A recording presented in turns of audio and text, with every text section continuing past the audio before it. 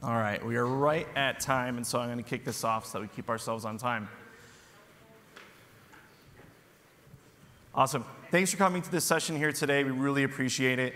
My name is Chris Munns. I'm currently a Principal Developer Advocate for Serverless at AWS. I'm going to be joined on stage here a little bit later by Samya Sarpal from Centrica to talk about their journey to moving applications to serverless. Again, this is ENT 314-R1. So this is the one repeat that we have at this session this week. Again, this is the future of enterprise applications is serverless. Again, Chris Munns, I lead developer advocacy for serverless at AWS. So I'm part of the Lambda and API Gateway and Step Functions and App Repo and SAM team. Super exciting day for us in our organization today. We were so excited that Werner did so much talking about this topic. And so, unfortunately, we build these decks a little bit ahead of time of knowing what Werner's going to talk about. And I'm really upset that he stole so much of my content. And so I'll talk to him about that later, maybe. But so why are we here today, right? So serverless, super hot topic. There's a reason that Werner spent half of his keynote this morning, if you got a chance to see it, talking about serverless, bringing up awesome companies like Fender to talk about their journey to serverless. And so, again, this is not a little bit of a small topic or a bubble that's going to come and go. This is, we believe, the future of application design and where we see our customers taking this tech. Now, Werner did this a little bit in his talk today in kind of taking a step back and looking at how, at least at AWS, we've thought about building up our technology over the years. He went so far back as to, I think, 2004 and talked about a major outage that we had. But I want to set the context even a little further back than that. So Amazon was founded back in 1994. And up till about 2001, we looked like most enterprises still do today. We were monolithic organizations such as development and operations and testing and security and DBAs. And we had a monolithic product. So pretty much everything that you did on Amazon.com back then was part of this large single monolithic application. And most of it was actually written in Perl. And right about 2001 is when we started to go through a pretty massive transformation in how we thought about building our product and organization and organizing our people. And so you heard my friend talk today about how S3 is 200 plus microservices just for S3 behind the scenes. But we started this journey back in 2002 of decomposing Amazon.com and then eventually building up the rest of our businesses, such as AWS, in this model. And so today, inside of Amazon, there are many thousands of microservices that power everything from Alexa to the technology that powers Kindle applications to the technology that handles our advertising business. So microservices is how we think about building applications. The second is how we organize ourselves. And so at Amazon, we use this concept called two pizza teams. Essentially, what it means is that any team that's working on any problem could easily potentially be fed by two pizzas. I like to joke that maybe after a couple of rounds on a Friday night, you might challenge yourself to be a two-pizza person. But reality is it means about 6 to 10 people working on a team. And so that team will own some number of microservices, some component of an overall product. And this is how we've operated for most of the last, I would say, 16 to 17 years now. Now, one thing I like to talk about with these two pizza teams inside of Amazon is that when you come in as a developer at Amazon, one thing we do is give you a really flexible, really well-rounded box of tools. And we tell you, take these tools and go and build whatever it is that your product, your business, what you're going to be doing needs to do. And the idea here is that we don't want you to have to go to the hardware store and buy those tools yourself and figure them out and figure out which one's the right one for you. We want to have these great standards that you can build upon. And actually, this concept is what led to us building things like S3, DynamoDB, SQS, other services like that. And so essentially what I'd like to say here, and this is probably one of the world's worst Venn diagrams because there's almost no overlap between these two circles, is that we want our teams focusing on just their code, just their product, just what they have to do to solve their business need.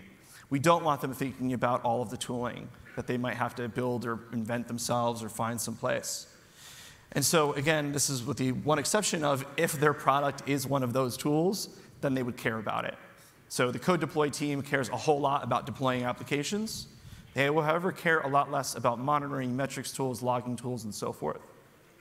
And so we routinely try to find, again, ways to shift stuff into that blue circle. But when we look at what these teams still have to do when it comes to the things that they've had to run traditionally, there's still a lot of responsibilities that they have. That building of that product has a lot of things beyond just writing code into a text editor. They have to think about infrastructure management, things like CI and CD pipeline configuration, alarms, runbooks, roadmaps, compliance, security, all sorts of other aspects that they might have to think about. And what we aim to do is find a really strong balance between the time that they spend on the things in the green circle that still aren't even really their product, and think about what we can do to shift more of this responsibility over to the blue. And so back in 2014, we first announced Lambda, so a little over 4 years ago. And again, this comes from another saying that Werner has, which is that no server is easier to manage than no server.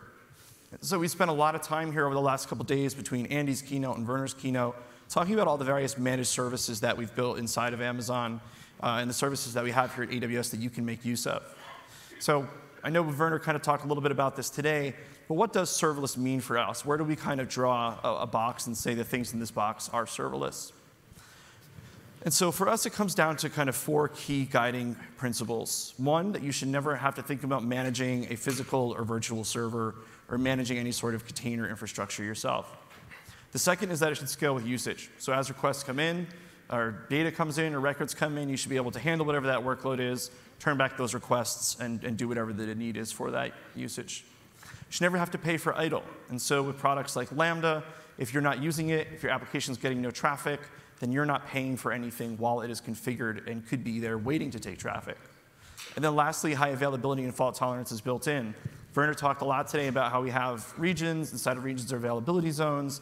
And then inside of availability zones, we practice an architectural pattern called cell-based architecture, where even inside of those AZs, we chop them down further and further and think about making sure that anything that could happen inside of an AZ has a reduced blast radius of impact.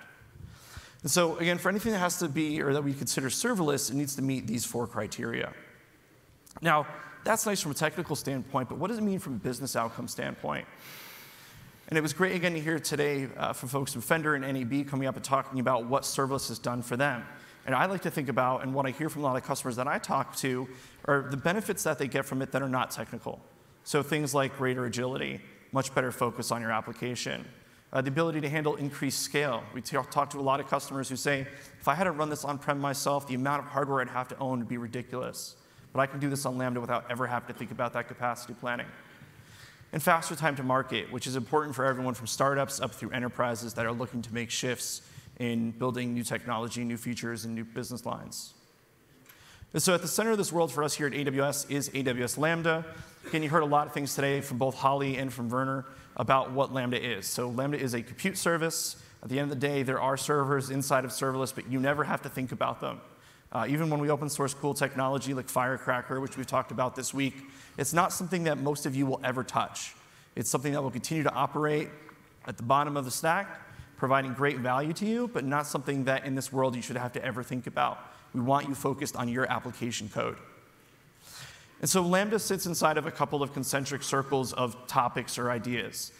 We've seen this concept of microservices over the last decade or so transform the way that companies build businesses. Microservices have lent themselves to this concept called event-driven compute, where you can look at the various interactions between components, both those that are user-driven and those that are internally service-driven, and find ways of treating those as individual events that can be tracked, routed, shipped, et cetera, differently than you would think of in more traditional applications. Event-driven compute lends itself to working really well with something called functions as a service. The idea that you're going to write really small bits of code that align just to those events so that you can, again, decompose that monolithic application into something that's a lot more distributed. And so in the center of the space sits a serverless functions as a service offering, which is what Lambda is. Again, it meets those 4 criteria that I talked about before, of you not having to manage any infrastructure, hardware, operating systems, et cetera. It scales automatically with usage, you don't pay for idle, and it's highly available. Now, when we talk about a serverless application, there's basically 3 main components that we think of from a high level.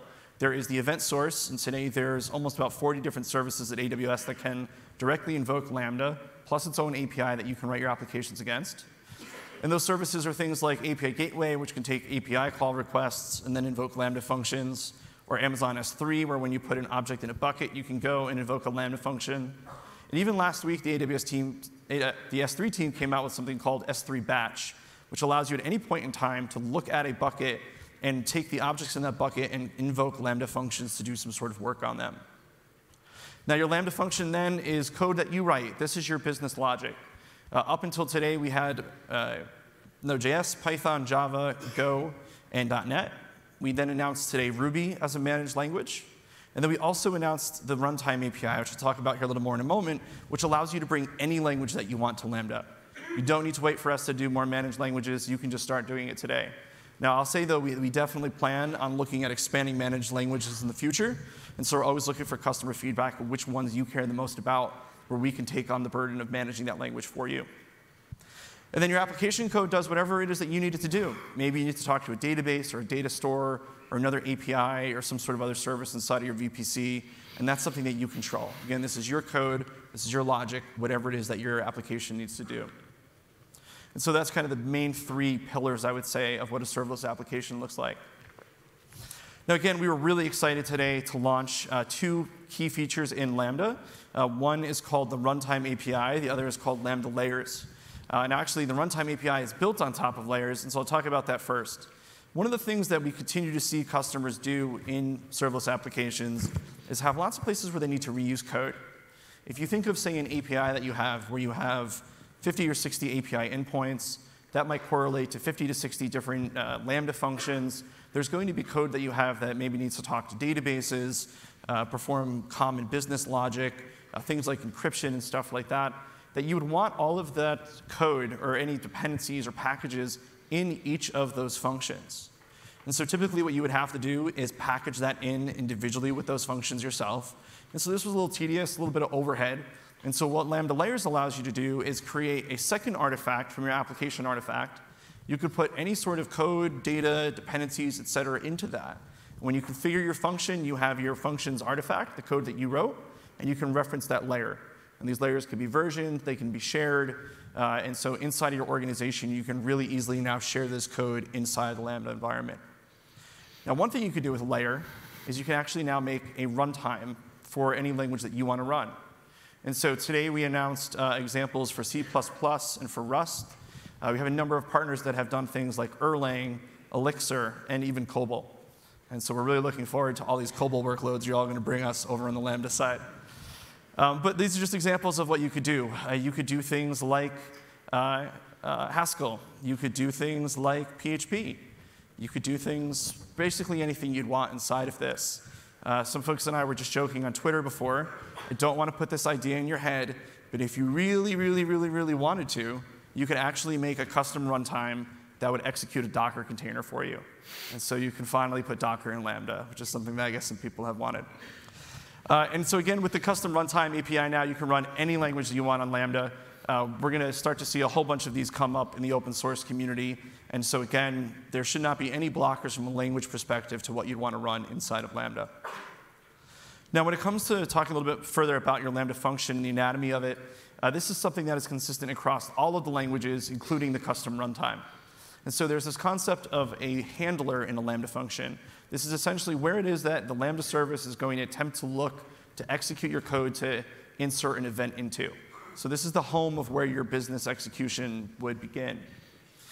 Now, another thing is that on every invocation of Lambda, and again, it is an event-driven service, we are going to pass in an event structure. So in the case of an API, this is going to be all of the bits and pieces of that API request that you would expect there to be. In the case of, say, an S3-driven event, this is going to be the bucket and object. And in the case of things like SNS, this is going to be the message, so on and so forth. And so typically, you're going to take that event, and you're going to process it and pull it apart and do what you need to do. Then the last bit is the context object. And so the context object is a little bit of a mix of information about the underlying infrastructure and how you maybe have configured a Lambda function. For example, things like timeouts. And so you might use the context object to look up information about your function's environment, interface with that in different ways. And there's various use cases for that.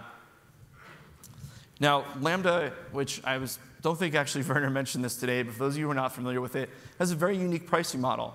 Lambda functions are built in basically a very simple math of two things. The amount of memory that you configured your function for.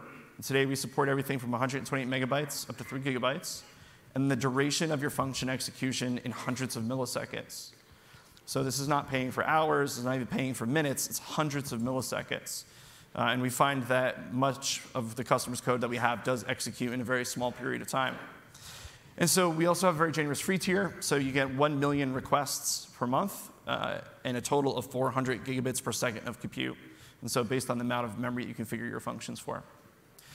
No concept of reservations, no minimums, no contracts, obviously nothing like that you have to think about. So an incredibly flexible billing model that correlates very much directly with the business need of your application. And so you get a really interesting ROI when you use serverless that ties directly to the consumption of your application. We actually see customers talk about how they look at their functions that cost them the most and say, how can we prioritize or how can we improve the performance of this to lower the cost? Now, that's something that's very difficult in a more monolithic application where you have various bits of capability all mixed on the same hardware. And so with serverless, you can get really great fine-grained utilization improvements over time. So this is something I'm really proud of. I put this slide together back in October and tweeted it out, and Werner liked it. And what I didn't know is that he then had it remade for his presentation today. So you saw it probably aligned a little bit differently. But what this represents is all of the features and capabilities that we made public and launched in Lambda since we first launched the product up to this past October. And it works out to be about a feature launch per month. So there's quite a lot of stuff that we've done. And then obviously just here in the last 2 weeks, we've announced Python 3.7, we've announced Ruby, we've announced layers, we've announced runtimes, we've announced a couple of other things. And so this diagram is already quite well out of date. But Lambda is a very mature product in AWS terms. It's got a lot of capabilities. It's got, we launched back a couple weeks back in October as well in SLA. And so again, this is something that you can feel comfortable building critical business infrastructure on top of. And again, we've heard the stories from Fender and NAB about how they've done just that. So when we think about Lambda use cases, there's a couple that we bucket basically all the use cases that we see into. So the first is web applications. Pretty straightforward. People are building web applications that need to be powered by APIs. And so Lambda can act as an API backend behind API gateway to serve that request. Now, with the integration that was announced today with ALB, the application load balancer, you can actually use Lambda as just a straight HTTP serving capability. So you can actually just put it in with any other technology like EC2 or ECS that you have behind an ALB and serve up HTML directly from Lambda if you so wanted to. We also have a lot of customers doing backends. These are backends for things like mobile and IoT, as well as internal microservices for businesses. And so as we see that growth of microservices happen, when again, the conversation earlier today about how S3 is 200 plus microservices, most of those are not things that you ever interface with, but those are all the kind of things that can run inside of Lambda. Data processing, so real-time stream processing, batch processing, even things like MapReduce. The folks in UC Berkeley put out an incredible framework called PyWren, which does effectively MapReduce using Python inside of Lambda, and found that it had massive linear scalability beyond what they were seeing sometimes even in things like Hadoop for a much lower cost. Chatbots and Alexa, two separate things, but two that align very closely with each other. So when it comes to chatbots, we see chatbots showing up all over the place, not just in external use cases of a business for their outside customers, but also internally. We see chatbots being used for things like facilities management, help desk, HR, and stuff like that to make it easier for people to get information from their own organizations. Alexa, if you happen to have an Alexa-capable device at home and you ask our good friend Alexa to do something or ask her a question, there's a good chance that the way that she responds is by invoking a Lambda function that powers the Alexa skill that you're invoking at that time.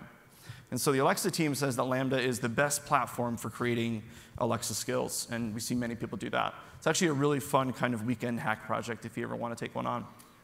And then lastly, IT automation. And this is where most people kind of start to dip their toes into working with serverless and building serverless applications.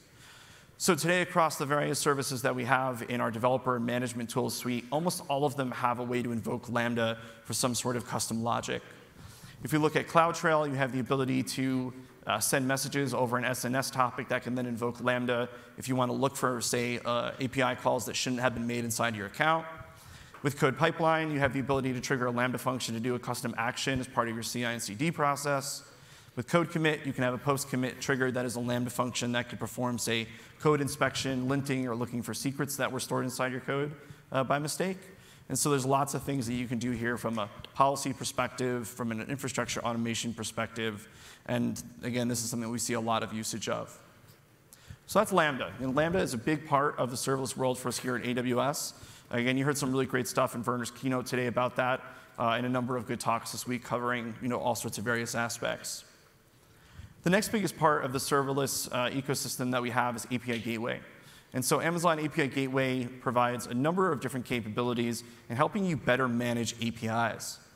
Now, AWS didn't invent the concept of an API gateway. There are many others out there in the industry. There are event gateways or API gateways that you can run yourself.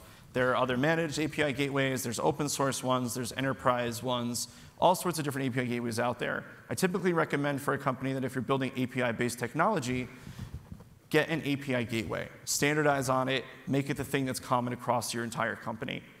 Now, API gateways typically provide a number of different benefits, things like unifying an interface for various APIs, things like giving you the ability to do usage tiers and throttling.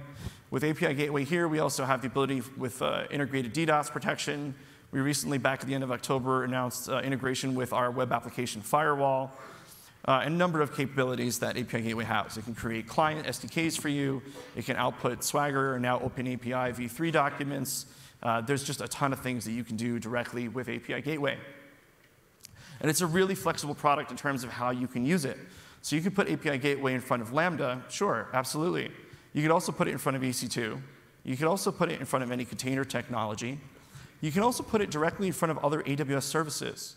So imagine you had a mobile application that just needed to get some data in and out of DynamoDB, a very basic CRUD interface, if you will, so create, read, update, and delete.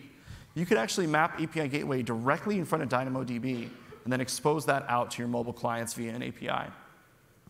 The other thing you can do with API Gateway is you can actually put it in front of any HTTP or HTTPS endpoint on the internet, including ones that are running inside of your data center, inside of someone else's data center, or anywhere else that it might be. And then lastly, you also have the ability for you to do this in a private sense. So you can run API Gateway inside of your VPC, and connect it to backends that are running inside your VPC, or over a VPN tunnel back to your own data centers as well. And so you have the ability now to expose APIs through various bits internally and externally, and again, in front of pretty much any HTTP or HTTPS endpoint that you could think of. Now, today we just pre-announced that WebSockets is coming soon. This is really exciting. This is something that's been really heavily requested from the API Gateway team. And we find that a lot of companies are looking to build much more real-time interactive web applications. There's definitely a thought that people are looking for the application that you don't have to click a refresh button on or swipe down on a mobile application to get it to reload something. You want a push-based real-time application. And so with WebSockets, you get that capability. Again, what's great is that you don't have to manage any of the infrastructure. So API Gateway is a serverless service. All the benefits that you have of it being completely managed for you are there. And again, you pay based on usage with API Gateway. And so when you're not using it, even if it's configured and it's just sitting there, then you're not paying for it. So that's API Gateway. Now, another interesting thing that we see in the API space is a growing shift to something called GraphQL.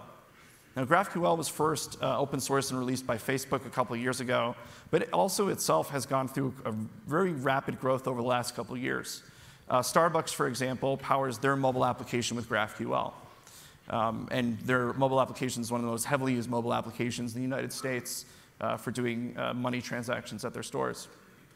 Now, one thing that's really interesting about GraphQL is how it aims to simplify the experience of writing client-driven API interfaces.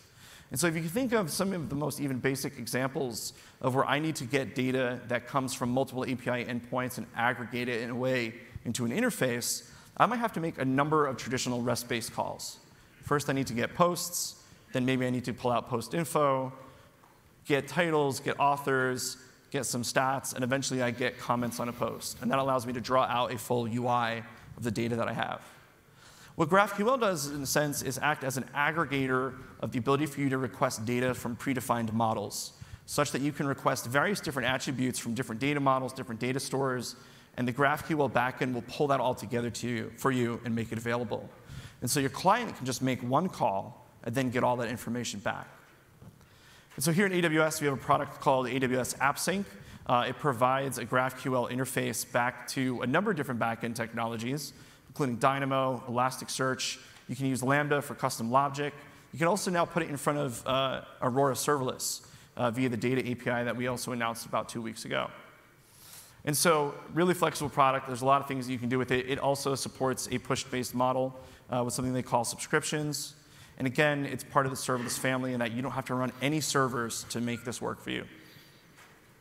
And so common pattern that we see in, again, talking about application architectures is the architecture of a serverless web application.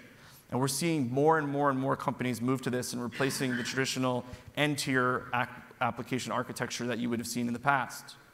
And so today, using, say, the newer JavaScript libraries on the front end, things like React or Angular or Vue, build your web interface, store it in S3, front that S3 bucket with CloudFront or another CDN, and then have all of your business logic be provided by an API. And this can be provided by API Gateway, backed by Lambda, talking to whatever your data store is, say that's DynamoDB. So in this situation, you could have massive scale, have the ability to have your application automatically scale up and down for you, and only pay for use. Now imagine you're an enterprise. Most enterprises I talk to have dozens, if not hundreds, of very basic applications that sometimes look like a web interface in front of an Excel sheet worth of data. The thing is, you run those servers 24/7. Even if your office is only really active, say, 9 to 5, 5 days a week. In this serverless world, you would save a typically pretty incredible amount of money by moving to this and not having infrastructure sitting around idle even when it's not used. With GraphQL and AppSync, basically you would replace the API gateway and then have the ability for AppSync to either talk directly to your data backend or to Lambda or to whatever other interface you had. Again, your front-end content could continue to live in S3 and be powered by CloudFront. So really common architectural pattern. We see it growing more and more and more and more. I think that this right here is the future of the majority of what the industry is going to be building applications for over the next decade. Now, there are other patterns. There are patterns that lend themselves, again, to data processing, to real-time event processing, to all sorts of other things that we see companies doing. Basic example, you have an object that gets uploaded to an S3 bucket.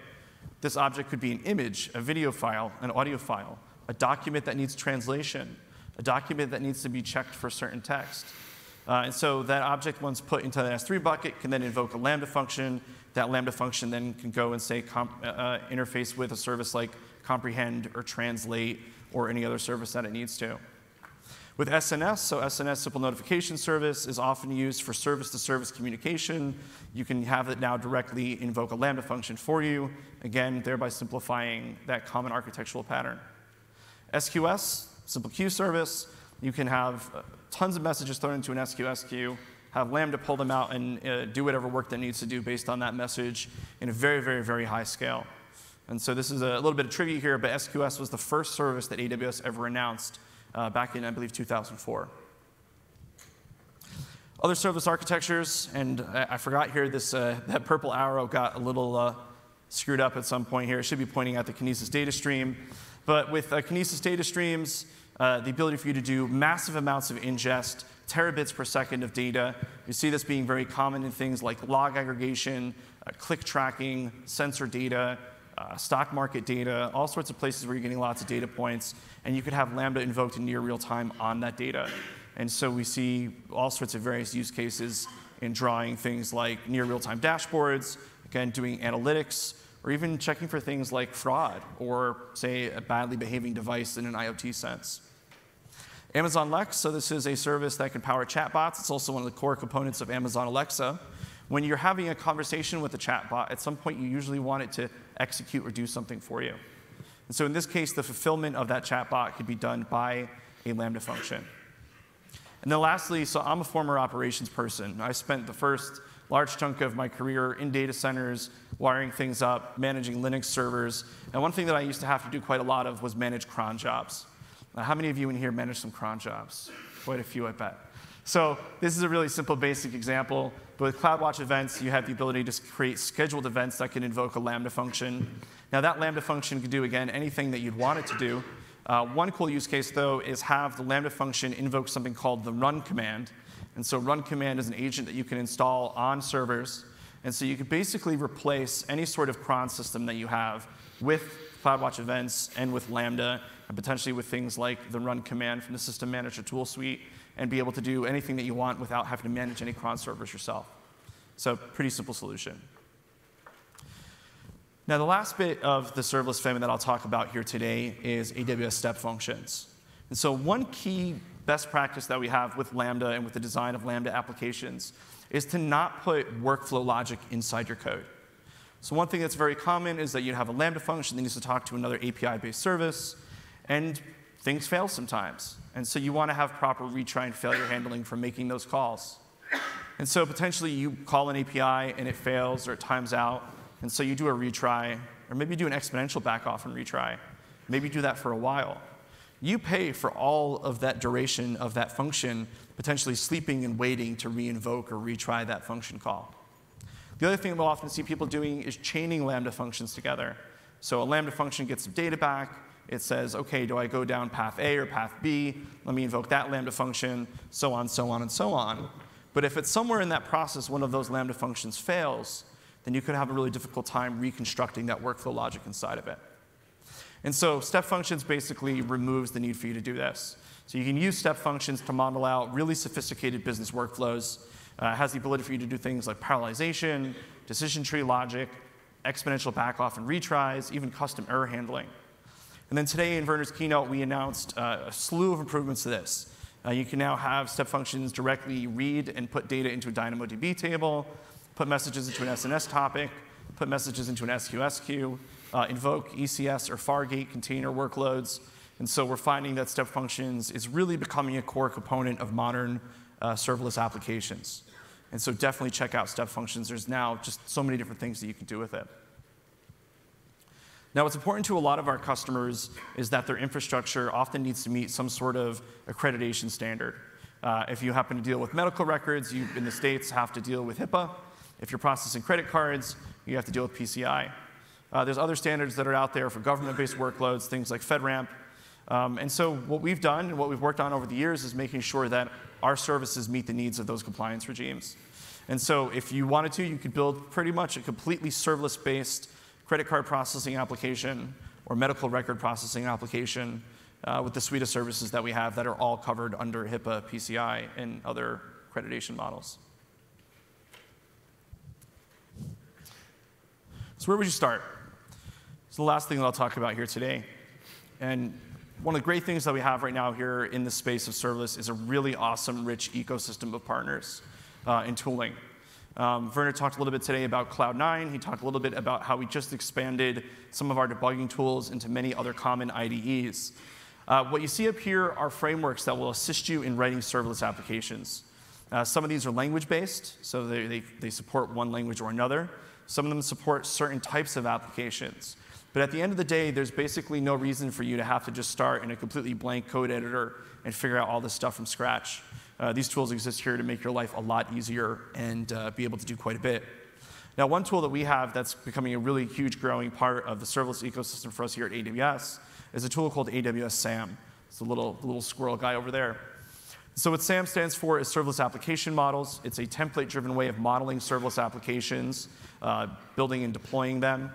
And it's got quite a lot of capabilities, but it really simplifies the work that you have to do in defining your serverless applications and being able to create reusable patterns out of them. And one thing that we released a little over a year ago is something called the SAM CLI. And what the SAM CLI allows you to do is local debug and test of serverless applications. But you can even go further than that. Today with the SAM CLI, you can create a completely brand new serverless project, basically containing all of the getting started files that you would need and structure that we would recommend. You could do local debug and test. You can package and deploy that application, and then you can tail the logs of that application in production locally from the CLI. And so this is a must in terms of tooling for building serverless applications, and there's a lot of things that we're doing that go inside of this.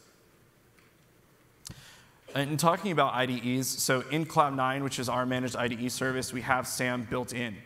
And so what you see here in this screenshot is that in the middle pane, I have my Lambda function code. And then on the far right-hand side, I actually have the SAM interface. And so I could sit here and write code and in real time execute my Lambda function locally and test it. So I can write code, test, write code, test, write code, test, and then at some point ship my function. And so it's just that easy.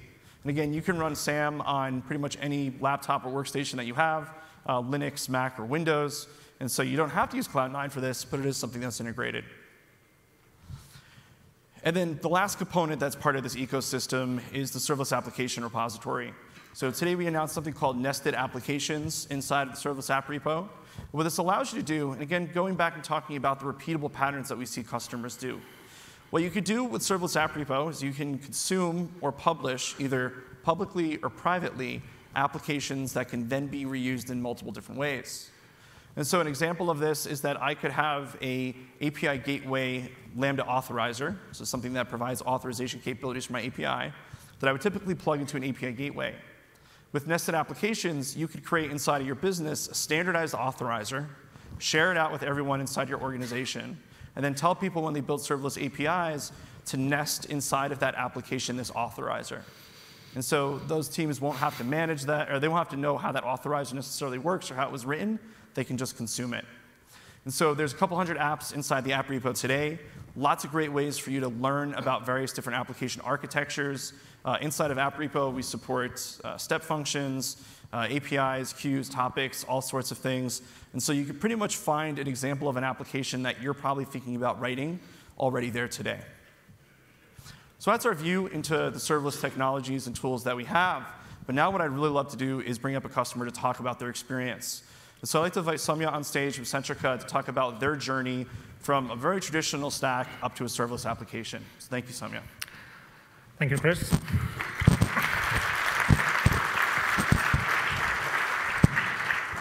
Good afternoon, everyone. My name is Soumya Serpal. I work as an engineering manager for Centrica in the UK. And I'll be sharing with you the experience of our serverless journey with AWS. So for those who don't know, Centrica is an energy and services company. We've got 5 key focus areas. For 2 of them, energy supply and services. We operate under the brands of British Gas in the UK, Bord Gas in Ireland, and Direct Energy here in North America. Hive is our connected homes brand, which has a strong presence in the UK and has been recently launched in the US as well as some countries in Europe. Our other key focus areas include distributed energy and power and energy marketing and trading. We've got over 25 million customer accounts across all our brands and geographies. And in 2017, we clocked slightly over 28 billion pounds of revenue. So today, I'm going to specifically talk about British Gas Business, which is the B2B arm of Centrica in the UK. We've got over 600,000 customer accounts through which we cater to our small and medium enterprise as well as our large business customers. Digital is key to our strategy. And over 50% of our transactions currently flow through online.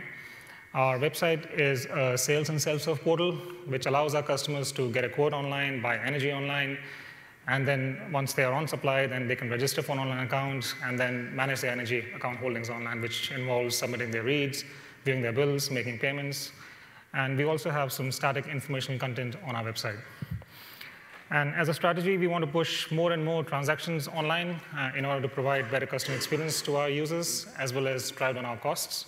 But until a couple of years ago, our architecture didn't really support that. It was mainly because it looked something like this. A big monolith, 3-tier Java application, very hard to change, a lot of tight coupling between different components on the server side, especially between presentation tier and business logic, which meant that even the smallest of changes that we made on any part of the website required a comprehensive round of testing. Anything to do with infrastructure monitoring, upgrades, or maintenance was really slow and expensive. And if you had to introduce any new components, that was really difficult as well. And finally, in terms of our release cycles, the best we could manage was monthly releases, and our cycle time easily ran into months, sometimes even quarters. So a question comes to mind as to how did we end up with this monolith? Well, we believe that the answer lies in Conway's law, which states that any organization generally designs a system which reflects its communication structure. So in our case, our website was built and evolved on a series of long-running site-wide projects. And to enable change across this platform, we would stand up teams which would actually deliver these changes on top of each other. So to break out of that cycle, we reorganize ourselves from these delivery-focused and project-based teams to more customer-focused and product-centric teams.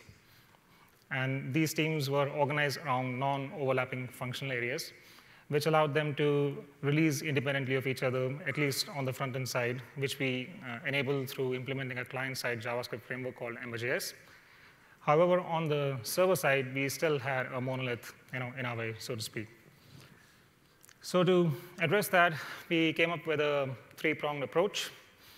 After a lot of experiment, a lot of thought and research, we decided that we needed to fragment for autonomy. So there was no doubt in our mind that we couldn't continue with the monolith that we had and give our teams the required autonomy that they needed. Secondly, for agility and for transparency, security, and ensuring uptime of our application, we had to move to the cloud. And finally, we recognized that we needed a change in our culture and the way we operated by bringing operations within the development team. And also, we need to automate whenever we are ready, so automate everything so we can deploy whenever we are ready. But why serverless? So our main objectives were to increase agility and autonomy and drive down our costs. And that's why we ruled out lifting and shifting our monolith to any version of the cloud, because even though it might have helped us with a bit of cost reduction, but it wouldn't have given us the required agility and autonomy that we were looking for. We also experimented by writing a couple of microservices in different teams architecture. And we quickly realized that even though it helped us quite a lot with agility and autonomy, it came with a significant increase in costs that comes with building, owning, and running your own microservices landscape. However, with the serverless, what we figured was that we were actually able to leverage all the benefits that a microservices architecture has to offer without actually worrying about any of the complexity or the cost that comes along with a platform like that. And this was the main reason why we decided to go with serverless. So how did we actually, what approach did we actually take to migrate our workloads into serverless? So we started off very small with a very small proof of concept. This involved taking an existing microservice that we had experimented with earlier and porting that into a Lambda function. We fronted that with an API gateway. This was mainly a manual deployment, but we did end up learning a lot about CloudFormation and SAM in the process. The idea here was to learn and generally familiarize ourselves with the whole new architecture and the new way of working. And the POC ran quite successfully in one of our lower environments, and that gave us the confidence to move on to the next phase, which was engagement with the rest of the organization. And here, we wanted to ensure that we bring the whole organization along with us on this serverless journey, because this is something that had not been done, at least at this scale, anywhere else in Centrica. So we created a serverless working group, which had representations from enterprise architecture, from networks, from security, from service design and introduction. And this ensured that we could capture all the requirements that they had for us to actually facilitate a successful production pilot, which was our next phase. And for the pilot, we had to choose a journey that was complex enough for us to learn something about migrating a significant workload into serverless. But at the same time, it has to be simple and isolated enough so that we don't impact the rest of the application, and also we don't take too long to actually finish our pilot. So we chose our guest meter read journey, which allows our customers to give us a meter read without actually logging into their account. And we did this with the help of 4 people. So there was 1 architect, 2 developers, and 1 QA. And we did spend a lot of time in actually designing and thinking how to actually go about doing this. But the actual development time, once we had figured out what we were doing, was barely 2 months. Well, there were other factors which caused us a bit of delay in going live. But that had nothing to do with the actual development that was done fairly quickly. And I'd like to just highlight that the original journey took more than twice the amount of time to build in our old stack. So in the end, the pilot was extremely successful. And within a month, we were able to send all the traffic onto this journey. And we successfully moved on to the next phase in which we are currently, which is expansion of the rest of our estate into serverless. So we have just gone live with Cognito last week. And we've taken a user-by-user migration approach. So as and when our customers log into our website, we are migrating them, pulling them one by one into Cognito. We'll be doing the same with our customer service agents. And we'll be following that with moving our front-end apps into S3 and from that with CloudFront. This will be followed by even more Lambdas, which will be now done by different teams as they progress. And in the end, we plan to move our database again into a combination of Aurora DB as well as DynamoDB for serverless. So these are some of the cloud adoption principles that we found quite helpful, and I thought I'll share with you. There are a bunch of enterprise essentials there, which were a result of the requirements that we got from the other teams during our engagement phase. So this essentially revolves around which region we decided to run our workloads in, how would the ingress and egress would happen, and what are the production security controls when it came to both design as well as security by design as well as security in operations. And on the right-hand side, you'll see these are something that we call as cloud necessities. These are things that you really should be doing to leverage the power of the cloud, and especially of the AWS platform. So we obviously asked for our own dedicated AWS account to minimize the blast radius. We decided to go with a cloud-native approach, so we didn't have to spend any time in making any of the tools work with each other. These things just work seamlessly behind the scenes. And finally, we decided to go for a complete automated deployment into production using CloudFormation and Code Pipeline. Oops, sorry. So this is what our new architecture looks like. It sits alongside our old architecture, works seamlessly alongside that. Our apps make API calls from the browser, which are forwarded by our enterprise WAF to an Amazon API gateway. From there, the API gateway invokes the relevant Lambda functions, which in turn invoke the relevant on-premise APIs to push and fetch the data from our backend systems. We use S3 and SES for storing our email templates and sending our emails. And we use SNS for Lambda-to-Lambda communication. Our dev tools include CodeCommit as our Git repo, where we use CodeBuild for building it. And we use a combination of CloudFormation and Code Pipeline for deploying our code, as well as running all of our unit tests, automation tests, as well as our UI tests. We make heavy use of all the management and security services that are provided by AWS. And these were all quite easy to integrate. Didn't really take much effort on our part to actually get them working together. The only thing to note over there is you would probably see a proxy server on the far right corner. That is not owned by us. That's by our core networks account, wherein they inspect all the internet-bound traffic. And our hope is that one day they also move to a more serverless approach. But that's the way it is. As a team, we are completely serverless in this new stack. So looking back, here are some of the lessons that we learned. The first one is that there's a lot of new things to learn, a lot of new ground to cover. So please take small steps when you start off.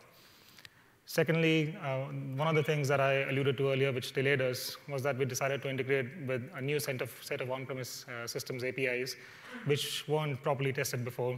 And this caused us a delay of a couple of months, which pushed our pilot out by a few months. So if you're starting off and this is all brand new, try and integrate with existing APIs instead of new ones. Anything to do with connectivity takes a while, so please engage your networks teams early and start those conversations as soon as you can. And finally, anything that we didn't automate slowed us down. So even if someone says that we've only got to do this once, but if something is manual and laborious, then I'd recommend that you automate it because it pays off in the long run. Finally, some of the benefits, at least the three key main benefits that I can think of. First one is definitely an order of magnitude reduction in the cost, something that one of the reasons why we actually chose to go serverless. Second is just the focus on our business logic so that we can build the right customer experience. This is something that we were never able to do before. And finally, we've been able to achieve the required agility that we were looking for. And on the new stack, we can actually go live whenever we want, and our cycle time is now actually down to days and weeks. So at this point, I'd like to just thank AWS for all the support in our journey so far, and also for inviting us here to share our story with you. Thank you.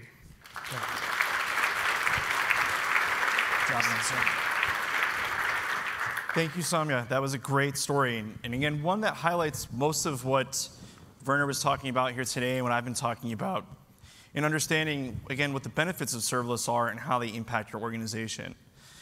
Samya talked about how it was just 4 people on the team that led the POC that drove to them making this shift in this project. All right, so this is the type of thing that you have to invest entire organizations of your business into making something be successful.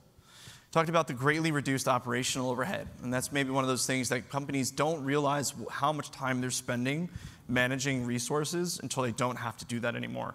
It can be kind of amazing when you're like, wow, we have all this free time to focus on what's important. So again, think about the non-technical benefits, as it were, the more human aspects of what serverless brings to you. This is, again, where we continue to hear from companies about what they're seeing and what excites them about serverless. Almost everything that I talked about here today and almost everything that you've heard this week about serverless, you could find out more on the AWS-Amazon.com/serverless landing page. If you go up to the resources page up in that top white bar there, you're going to find links to videos from this week, to videos from previous reInvents, to tutorials, getting started guides, other customer case studies, webinars, Twitch live streams, all sorts of stuff. It's basically our holding pen of all the information that we have. And so again, you could find tons of things there. I want to, again, thank you for coming to this. I want to thank Samya for coming and speaking on behalf of Centrica. Thank you all for coming out to reInvent. We hope you had a great week and hope we see you here next year. So thank you.